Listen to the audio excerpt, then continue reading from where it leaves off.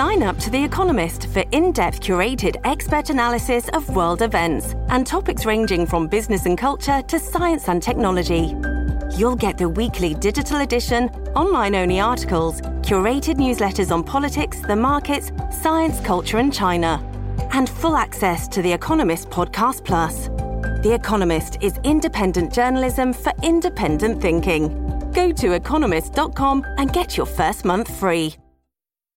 This episode is brought to you by Shopify. Whether you're selling a little or a lot, Shopify helps you do your thing, however you cha-ching. From the launch your online shop stage, all the way to the we just hit 1 million orders stage. No matter what stage you're in, Shopify's there to help you grow. Sign up for a $1 per month trial period at shopify.com/special offer, all lowercase. That's shopify.com/special offer. Forever Dog. Hey y'all, my name is Alex Berg and welcome to the LGBTQ Nation podcast. LGBTQ Nation is the nation's leader in LGBTQ news and commentary. And this podcast is an extension of both their reporting and of their mission. Each week, we focus on major topics affecting the LGBTQ community and speak with the nation's brightest thinkers, journalists, activists, politicians, and more. In recent weeks, there has been an alarming rise in anti-Asian hate crimes accompanied by disturbing videos documenting incidents of violence against elders. The attacks come in the wake of racist and xenophobic rhetoric from former President Donald Trump about COVID-19 and attacks on Asian American and Pacific Islander communities that increased at the outset of the pandemic. But of course, there is a long history of anti-Asian racism and xenophobia in the U.S., as well as harmful myths about immigrant communities that have led to this current moment. On today's show, we're going to take a look at this news from an LGBTQ lens. The NYPD has reported that last year, hate crimes based on anti-Asian bias increased by 1,900% in New York. Meanwhile, the FBI reported an uptick in anti-LGBTQ attacks. So we want to talk about what all that means together, the history, why it's important, and what we can do about it. Joining me to discuss, we have a panel that can talk about this from all angles. We have AC Jim Lau, a program manager for the Transgender Legal Defense and Education Fund, managing the Name Change Project. In 2019, they were named an NYC World Pride Community Hero by Heritage of Pride. Amazon Leite, an athlete who has used her platform to advocate for LGBTQ+ Asian visibility, an ambassador to 5 international LGBTQ+ organizations, including Athlete Ally and Stonewall. And we have Sammy Ablaza Wills, director of APINK, who has trained hundreds of young trans, queer, Asian people to lead from values of abundance and interdependence. Thank you all so much for joining me. Thank you for having us, Alex. Thank you for having us. It's great to be in conversation with you all. To jump right into this conversation, Sammy, I want to start with you because many of the incidents of anti-Asian violence are happening in Northern California, where you are based. What are some of the reports you've seen and what have you been thinking about them? Yeah, I think this is a really great place to start the conversation because one of our key places where we're getting data is from the Stop AAPI Hate project. And this reporting center has documented over 2,800 incidences of hate in 2020 alone. And 700 of those occurred in the Bay Area. I think importantly, 70% of the incidences that people have been reporting, self-reporting, are from folks who are not identifying as Chinese. So on the ground, I think there's a lot of fear, there's a lot of tension, and there's an acknowledgement that in this past year, the racist rhetoric that's come directly from the federal level, calling the coronavirus things like the Kung flu, scapegoating people from China, and therefore people who are mistaken as Chinese, all of those different factors on top of one another means that people living on the ground, people in our local communities are nervous. They're afraid. They're feeling targeted and attacked, and especially vulnerable in this moment where not only are these attacks happening, but they're hyper visible. They're visibilized, they're shared on social media platforms, they're in every sort of news outlet, and they're concentrated in these areas where there's also, of course, a high density of Asian folks, like in the Bay. We have some of the oldest Asian communities in the so-called United States. And for that reason, there is a wealth of cultural knowledge, and it can also make people more vulnerable. One of the things you mentioned is the hypervisibility of a lot of these videos. But as these videos have emerged, people have questioned why it took so long for them to get media coverage. Amazon, what message do you think that sends, that it took so long for mainstream media outlets to start reporting on this? As a community, we've always been seen as very invisible. And this obviously comes from this myth of being this invisible model minority. And there's trauma within our community because, this anti-Asian rhetoric has affected us right from the start of the pandemic. And it has waited all this time until people have started to die before we've received national and international exposure. And we shouldn't have to have waited this long because, there's this hashtag that Asians are human too. And we are valued as people and as people from the community as well. And, we should have been taken seriously right at the beginning with this rhetoric that had come from the federal level, because it has been very serious right from the beginning. People getting punched, people being, hit by baseball bats. It hasn't been seen as a hate crime.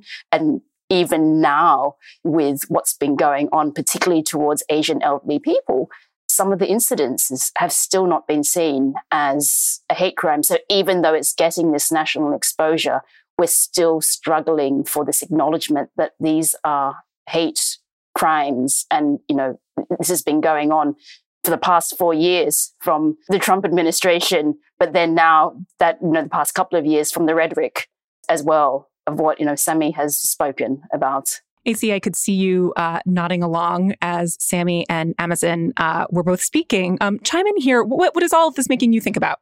It's been a difficult time. So when you reached out, Alex, I actually had an incident in March where I was kind of being verbally harassed, March 2020, by someone in Manhattan. And it wasn't clear, but I am an Asian person, and remarks are being made about that. Luckily, I was not physically harmed, but it felt a little surreal because this was right before the CDC and the WHO declared the pandemic. So I kind of went into questioning, what did I do to provoke this? Or could it have actually been related to the coronavirus? I'm Filipino American myself, so I navigate a space within Asian communities that is a little bit less visible. And I also, working at TILDEF, where I focus on the name change project, primarily with low-income trans folks, 60% people of color, 65% living at or under the poverty line. In all of these stories, and Sami already started talking about this, to think about the layering of identities of the people who are being attacked. And then also, I'm caught in a place of feeling troubled by some of the rhetoric in discussing the anti-Asian attacks when it comes to our place as Asian Americans, anti-Blackness in our communities, and at the end of the day, we're here to fight white supremacy, right? And it's white supremacy that wants us to pit ourselves against other races. But it also flattens the community because there are Black Asian people, there are Black Pacific Islanders, right?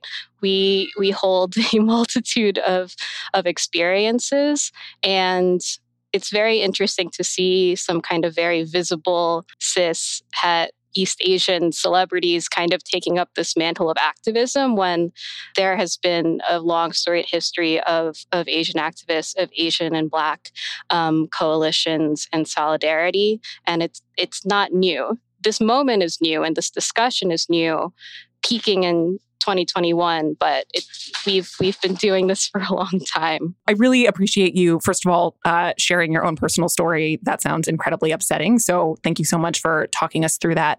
And I've also seen this media narrative seeking to pit groups against each other rather than addressing the larger issues of white supremacy and racism that have led us to this point. Sami, I can see you nodding. Is this something that you've also observed as well? Yeah, I really appreciate you for bringing that up, AC. I think in this moment, some of the loudest voices, there's some of the voices that are getting prioritized as we're talking about the attacks on Asian elders, are from celebrities and influencers who are calling for incredibly reactive, quote unquote, solutions. You know, they're offering reward money. They're calling for more policing. They're advocating for things that are ultimately more divisive in our communities and that simply don't address the root cause of why these attacks are happening in the first place. There are, of course, layers of racism and ageism that I think are important to acknowledge that our Asian elders are experiencing. And at the exact same time, there is a fundamental need to address why these attacks are happening in terms of housing, food security, safety, healthcare, especially mental health care. And those needs that folks are experiencing cannot be decoupled with the horrible and violent attacks that are happening. And I think when people are calling for things like policing or criminalization of Black communities, they're missing a big part of the picture and a big part of the narrative that could actually encourage us to say, all of our communities are experiencing things that we should not be experiencing. And as we address anti-Asian violence and harassment, we can be in solidarity with our Black siblings, with all communities of color and oppressed communities to lift up solutions that bring up all of us at the same time. Because there's no room for anti-Blackness if we're doing Asian organizing and Asian activism. That does not speak true to the historical legacy. It does not speak true to the experiences of the Asian elders that have been organizing in Oakland and across the Bay. And it doesn't speak true to a liberatory future in which our folks are actually safe and taken care of and connected in all of the ways that we need them to be. This spotlight on these terrible anti-Asian attacks, that is just one form of violence. And so to just like widen out what Sammy was saying, we have to talk about state violence. We have to talk about the prison industrial complex, right? So these calls for, reward for catching this perpetrator, or let's have stronger hate crime laws, right? Those are related to acts of violence from the prison industrial complex and hurt all marginalized people who are specifically more likely to be targeted by police and policing. And, as someone that primarily works with trans communities, I see a lot of overlap for people who are gender nonconforming. So that includes all people, not just trans people. Anyone who is perceived to be gender nonconforming is going to receive more attention from the police state, similarly to how a person of color is going to do that same experiencing. So if we, the Asian community, is calling for more police, that is, in my opinion, not the right call. There's a recent story of a Filipino-American man who's actually was my age, who his family called in a mental health crisis, and he was murdered by the police, right? And so they didn't respond and they didn't save him, and he wasn't saved because he was an Asian person or a non-Black person, right? He still died, and that is indicative of the root of safety does not rely on the police. It's in the community work that we do. It's a lot to untangle. I'll be honest. It's a lot to untangle. And I learn every day kind of more about where my place is I am a trans non-binary person. I am a person of color, but I'm also a non-Black person of color. I also hold a number of other privileges to even have my position at my organization, to even have a platform on this podcast. So there's a lot to unpack there. There's so much to untangle. And staying on the topic of your work, every single year, it seems as though the rates of hate-motivated violence increase towards LGBTQ people. So coupled with the recent attacks, how does all of this impact queer and trans Asian folks? So last year, I believe the number with HRC was 44 at least 44. You always have to say at least when it comes to trans people that we've lost who have been murdered because of underreporting and misreporting and misgendering. Today we're recording this at the end of February, and there have already been at least 6 reported murders of trans folks. And so I think one of the questions we talked about earlier, Alex, is, what took so long for the media to catch up and report on this? And to that, I say, not a direct answer, but there was a Media Matters study that just came out that said that broadcast and cable TV spent less than 1 hour covering anti-trans violence last year, right? And also that the people reporting on it were cis people. And so for me, I think it's thinking about the media machine itself is primarily run by rich, white, cis, het people. And the stories that they tell are disproportionate to the populations of our different marginalized communities that exist in the US and in the world. And so to just close in on specifically the recent anti-Asian attacks kind of misses the story, just as we're just talking about how just specifying this one type of violence is missing kind of the bigger picture. And to bring it back to trans and non-binary Asian people, living with those multiple marginalized identities just further puts us in harm's way when it comes to experiencing all types of violence. Amazon, you started to get into this a little bit earlier as well in terms of talking about the media making folks invisible. So how do you think all of this impacts queer and trans Asian folks as well? I think we have to also acknowledge, the silence, pain, and trauma that, Asian queer people are going through.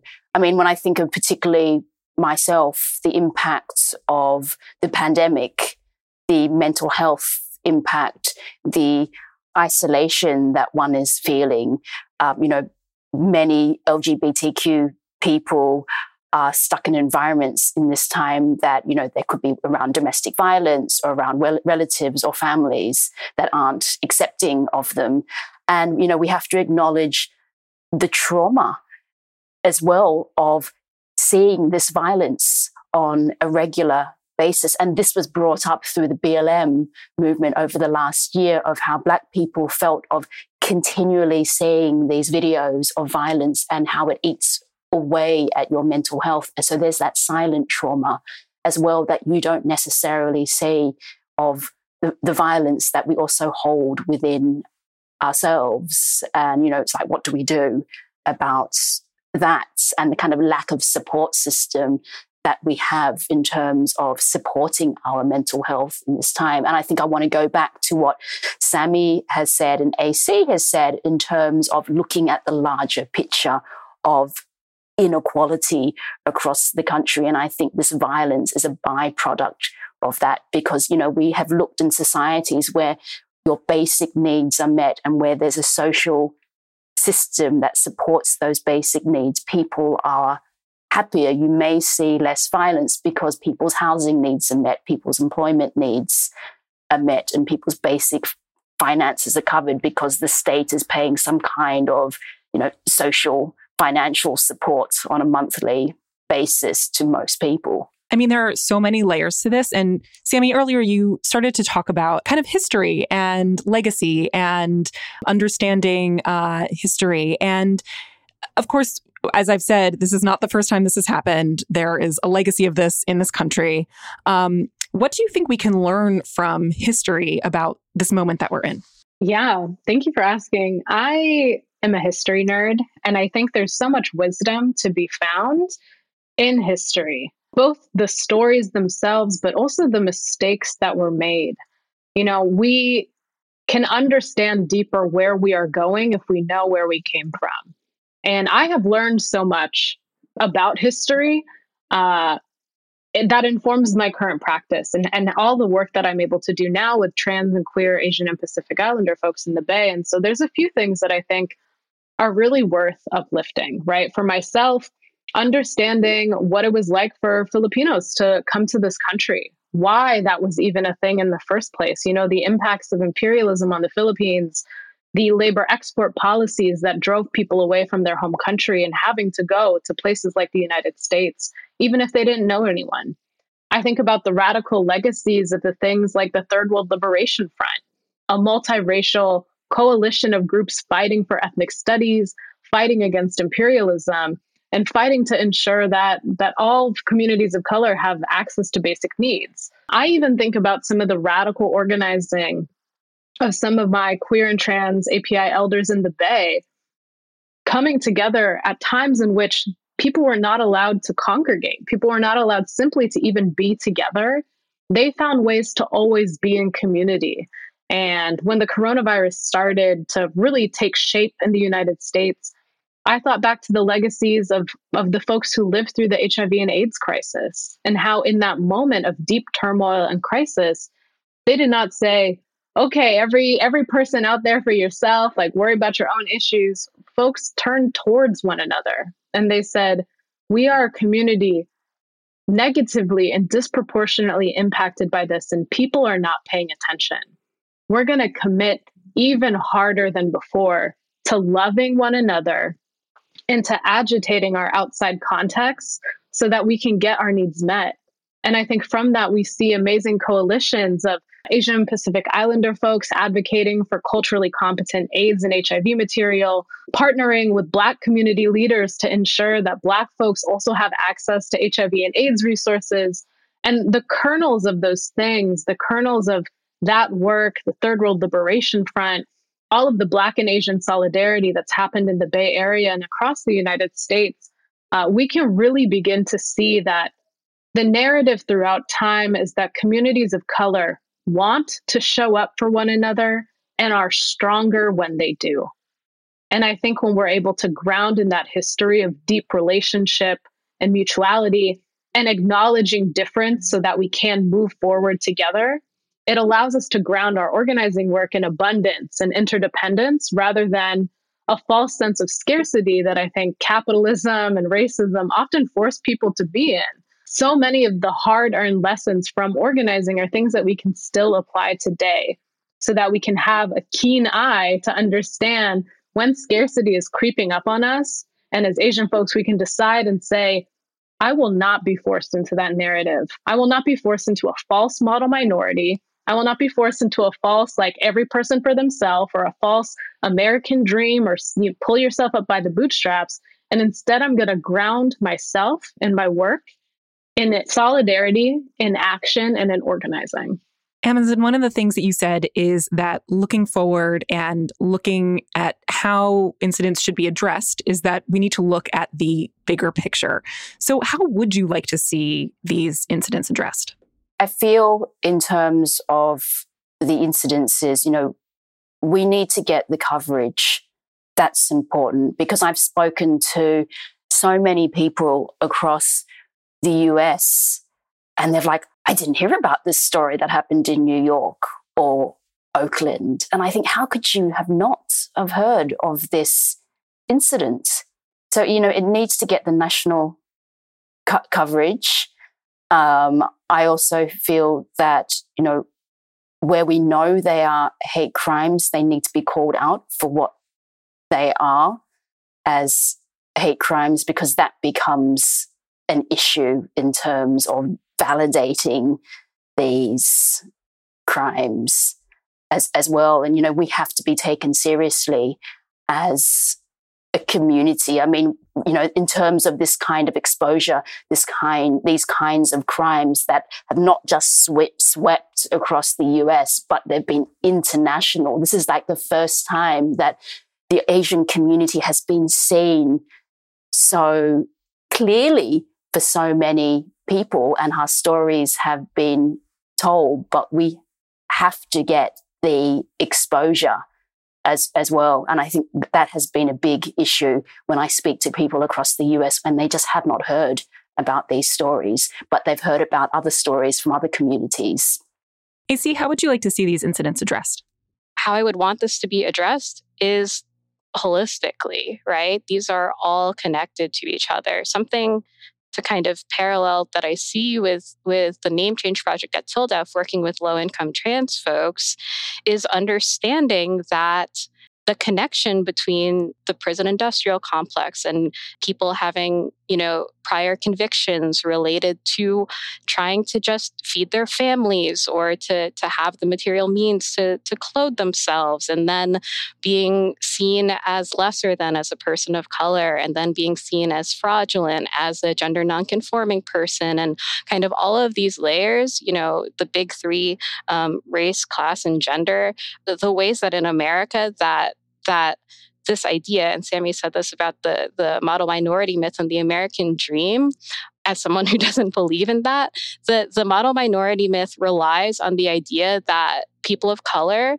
particularly Asian people, that our goal is to assimilate and be fully American, and to mean fully American being fully white and American and all that comes with that. And that's not a goal that I have, and that isn't a goal that I've seen in POC communities and in Asian communities. So there isn't just an automatic fix. I feel very strongly that it is not to call for more policing, that we do need people to receive aid from federal and state governments. This pandemic, I think, has shown further the cracks that exist in these systems, and the ways that American individualism has shown itself to be very unkind. And that's what community care is about. That's what mutual aid is about. That's what, finding our queer and trans siblings, our POC siblings, and relying on each other and the whole community is about. So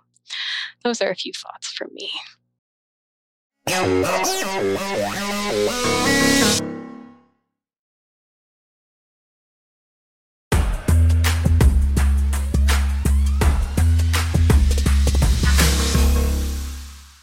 Sammy, you posted a TikTok about how we can't wait for racist and xenophobic anti-Asian violence to hit an inflection point before we care. How would you like to see people do a better job of engaging long-term? Yes. Shout out to TikTok. Always shout out to TikTok. It's so funny because I made that in a moment of realizing that for a lot of folks, this is maybe the first time they have considered that Asian Americans in this country have some problems, that we got some issues that we've been working on. And in a way that I want to be excited about, I want to welcome people. It is never too late to make a good decision. It's never too late to get involved and get agitated and get educated about what we can do. And as someone who's been organizing in the Asian American movement for a decade now, there is a lot to learn, and there's a lot of roles that we need people to take on. Violence against Asian American people systemically and interpersonally is not a new thing. And people have been working for years, for decades, since Asian people came to Turtle Island to ensure that folks had what they need and folks have what they need to be safe and to be well. So I think from this moment, I just want to encourage people to dig into their abundance, to identify what their role is, what their role can be, so that in moments of crisis, we're not getting ready because we have just stayed ready. I think this is a great time to identify your internal resources, to get a lay of the land, to understand who is working on critical issues and what kind of support do they need. If we look at any movement throughout history, those movements were directly built on relationships. They're built on the fibers between people, the quality of time that people have established with one another. And so I would just encourage folks to get plugged in directly to organizing homes and to spaces that have been doing this work for years. I would encourage people to know their history so that when moments of violence happens, we can contextualize what's happened within a longer arc of something rather than looking at things as isolated incidents. I would encourage people to listen to the people directly experiencing that oppression, especially the folks experiencing oppression at multiple intersections. Because I think at the end of the day, not all of the amazing work that is being done to address the issues faced by the Asian American community, that's not going to be all on Instagram, and it's not going to be all on TikTok. A lot of the folks that are doing the work on the ground because they're working with Asian elders, for example, they're not posting it on Instagram because the members of their base are not looking on Instagram. Maybe they're on WeChat, maybe they're on something else, so they may not even have a smartphone. Yeah, exactly. They may not even have internet. And I don't mean to say I don't like the internet. The internet is a powerful and a connective tool, but it is not the only resource that people have. And so I would encourage people to identify the multitude of resources that we have available to us and then find ways to incorporate that into every part of your life, to move beyond singular reactions into an integrated life in which we're uplifting issues, taking in information, correcting our habits, and building liberation with everything that we do every day. It doesn't have to be quit your job and become an organizer, but there's a multitude of things that folks can commit to on the day to day to learn about things like transphobia that API folks experience, to learn about domestic violence and gender-based violence, to learn about concepts like environmental racism, to learn about how South Asian communities and Muslim communities, which are also under this Asian American umbrella, have been negatively impacted on the state level and interpersonally for decades. And all of those things are critical to dig into to really fully flesh out the Asian American experience and the Asian American history that we need to ground in. To start to wrap up our conversation, and on the same note that everyone has a role to play, Amazon, what actions do you think people should take next to address the violence and show solidarity with LGBTQ plus Asian communities? Kind of piggybacking on what Sammy has said, it's like we need allies and advocates. And, it's not just a celebrity saying, I here's a reward, who's the culprit, but it's, actively looking within the communities that you're in the cities and the states that you're in and thinking, who are the Asian organizers on the ground? Which are the Asian organizations that I could donate to, that I could support? But also little things within your own network of, reaching out to your Asian colleagues, your Asian friends, your Asian loved ones, and checking in on them and taking an active role of being interested in our culture and who we are. Because I think we can do so much through storytelling, because there's so much fear of otherism within communities, particularly, we see it within the trans community, people who don't know the trans community or people who haven't met LGBTQ people. You're fearful of what you don't know, and start looking outside the people that you know and saying hello and, reaching out to those that you may not never have spoken to before. Because I think, coming from the business community, many business leaders are asking themselves, how can we be better allies and advocates at this point in time towards the BLM movement and towards the Asian community? Because this is a reflection of who our staff are as well. And it's just so important to reach out to us and check in, because, it's a very difficult time for everyone. And I think, going on what AC has said, that we can't look at this as isolated incidences.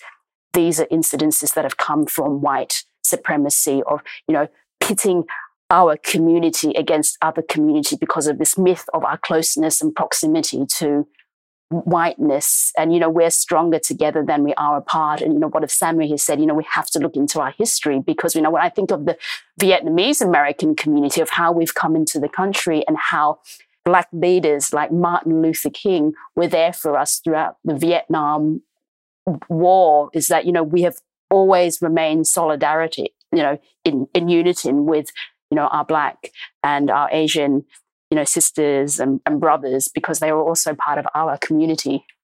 AC, give us our final thought here. What do you think our listeners can do if they want to act in solidarity? I think the thing that I would love folks to take away is, when we're thinking about LGBTQ API communities, is that those are two identities, but LGBTQ AAPI folks, we are disabled, we're working class, we are sex workers, we're immigrants, we're undocumented. There is a large undocumented Asian population that isn't necessarily talked about in kind of mass media. And it's important to understand that we have a stake in talking about those issues. And we're elders, of course, and we are, experiencing state and police violence. And so I would ask folks to take a step back and look at the big picture, because not to be cynical, but in 2 months, this isn't going to be the main story in the news. But that doesn't mean that anti-Asian sentiment has gone away. That doesn't mean that anti-LGBTQ violence stops. But understanding that we are a part of all of these marginalized communities that at the end of the day are interconnected and that we need to fight for each other. And to kind of put a button on that, something that I know all LGBTQ orgs and beyond civil rights orgs are looking at is the Equality Act, which was just reintroduced in the House last week. That is going to ensure protections based off of gender and sexual orientation and codify that across the country. Because right now it's just kind of a piecemeal puzzle of which states have rights and which ones don't. And that is directly related to the Civil Rights Act, which LGBTQ people are of all races. And it's really important to not forget that. Unfortunately, I think, as a New Yorker, people just assume that we have all of these rights, right? But they're not promised to all of us, and we need to have that across the country. So I think things like that are directly related. And if I may, one more, we need to get those most vulnerable vaccinated. I'm watching a lot of amazing people volunteer to help elders who speak languages other than English get those appointments. We have seen that it's kind of a very, very tough Hunger Games to get a vaccine appointment right now. And so we don't want to forget that to reach kind of that safety and herd immunity that folks that aren't, really good at the internet or who don't have internet at their house or who don't have access to non-English materials are getting help navigating that and are being taken care of in that way. Well, thank you all so much for taking the time to join me to talk about this difficult topic and also to begin to unpack all of the very many layers of it. Where can our listeners find each of you, starting with you, Sammy? If folks want to hear more about APANC and organizing with trans and queer Asian and Pacific Islander folks in the Bay, you can find us on pretty much every social media platform at APANC, APIENC, or check us out at apanc.org. And if you want to connect with me, I'm also on pretty much every social media site at FTWSammie, SAMMIE. Would love to hear from you. Amazon, where can our listeners find you? Sure. I'm across all social media at Amazon Letty, and people can also find me through my website, amazonletty.com. AC, where can our listeners find you? I am on Twitter, Mix AC Dumlau, so that's MXAC Dumlau, D as in drag, U, M as in Manila, L as in legal, AO, or my website, callmethay.com. And then please check out TLDEF, TLDEF.org, and we're on Twitter and Facebook as well. Each week, after we talk about a serious subject, I like to leave you with some good news. LGBTQ Nation reports that the Biden administration is working with the ACLU to add X as a gender marker on federal identification documents, which would allow non-binary, intersex, and trans folks to put a gender-neutral marker on IDs such as passports. There have been reports that Biden could issue an executive order on the matter with hopes that it could get done within his first 100 days. This would be a significant change because it would allow non-binary, intersex, and trans people to have documentation that accurately reflects their gender identity. This would make it easier to navigate services and institutions, from housing to employment, that require identification documents, and allow individuals to do so without fear of facing discrimination due to having an ID that doesn't align with their identity. In many states, trans people face onerous barriers when changing their gender markers on their IDs, such as being required to obtain a doctor's letter or provide proof of medical care. Some states already have gender-neutral markers on their IDs, but instituting an X at the federal level would affirm that non-binary gender identities are valid and begin to address these challenges. We'll continue to keep an eye on this story and update you as it progresses. Please make sure to support the LGBTQ Nation podcast. Subscribe, rate, and review our show right now on Apple Podcasts or wherever you get your podcasts. 5 stars, please. And check out LGBTQ Nation every day at www.lgbtqnation.com. LGBTQ Nation has been a joint production between Forever Dog and Q Digital. LGBTQ Nation is hosted by Alex Berg, produced by Andrew McGuire, engineered by Katrina Henning, music by Gabe Lopez, executive produced by Joe Cilio, Scott Gatz, John Hellback, Bill Browning, and Melissa D. Mons. Forever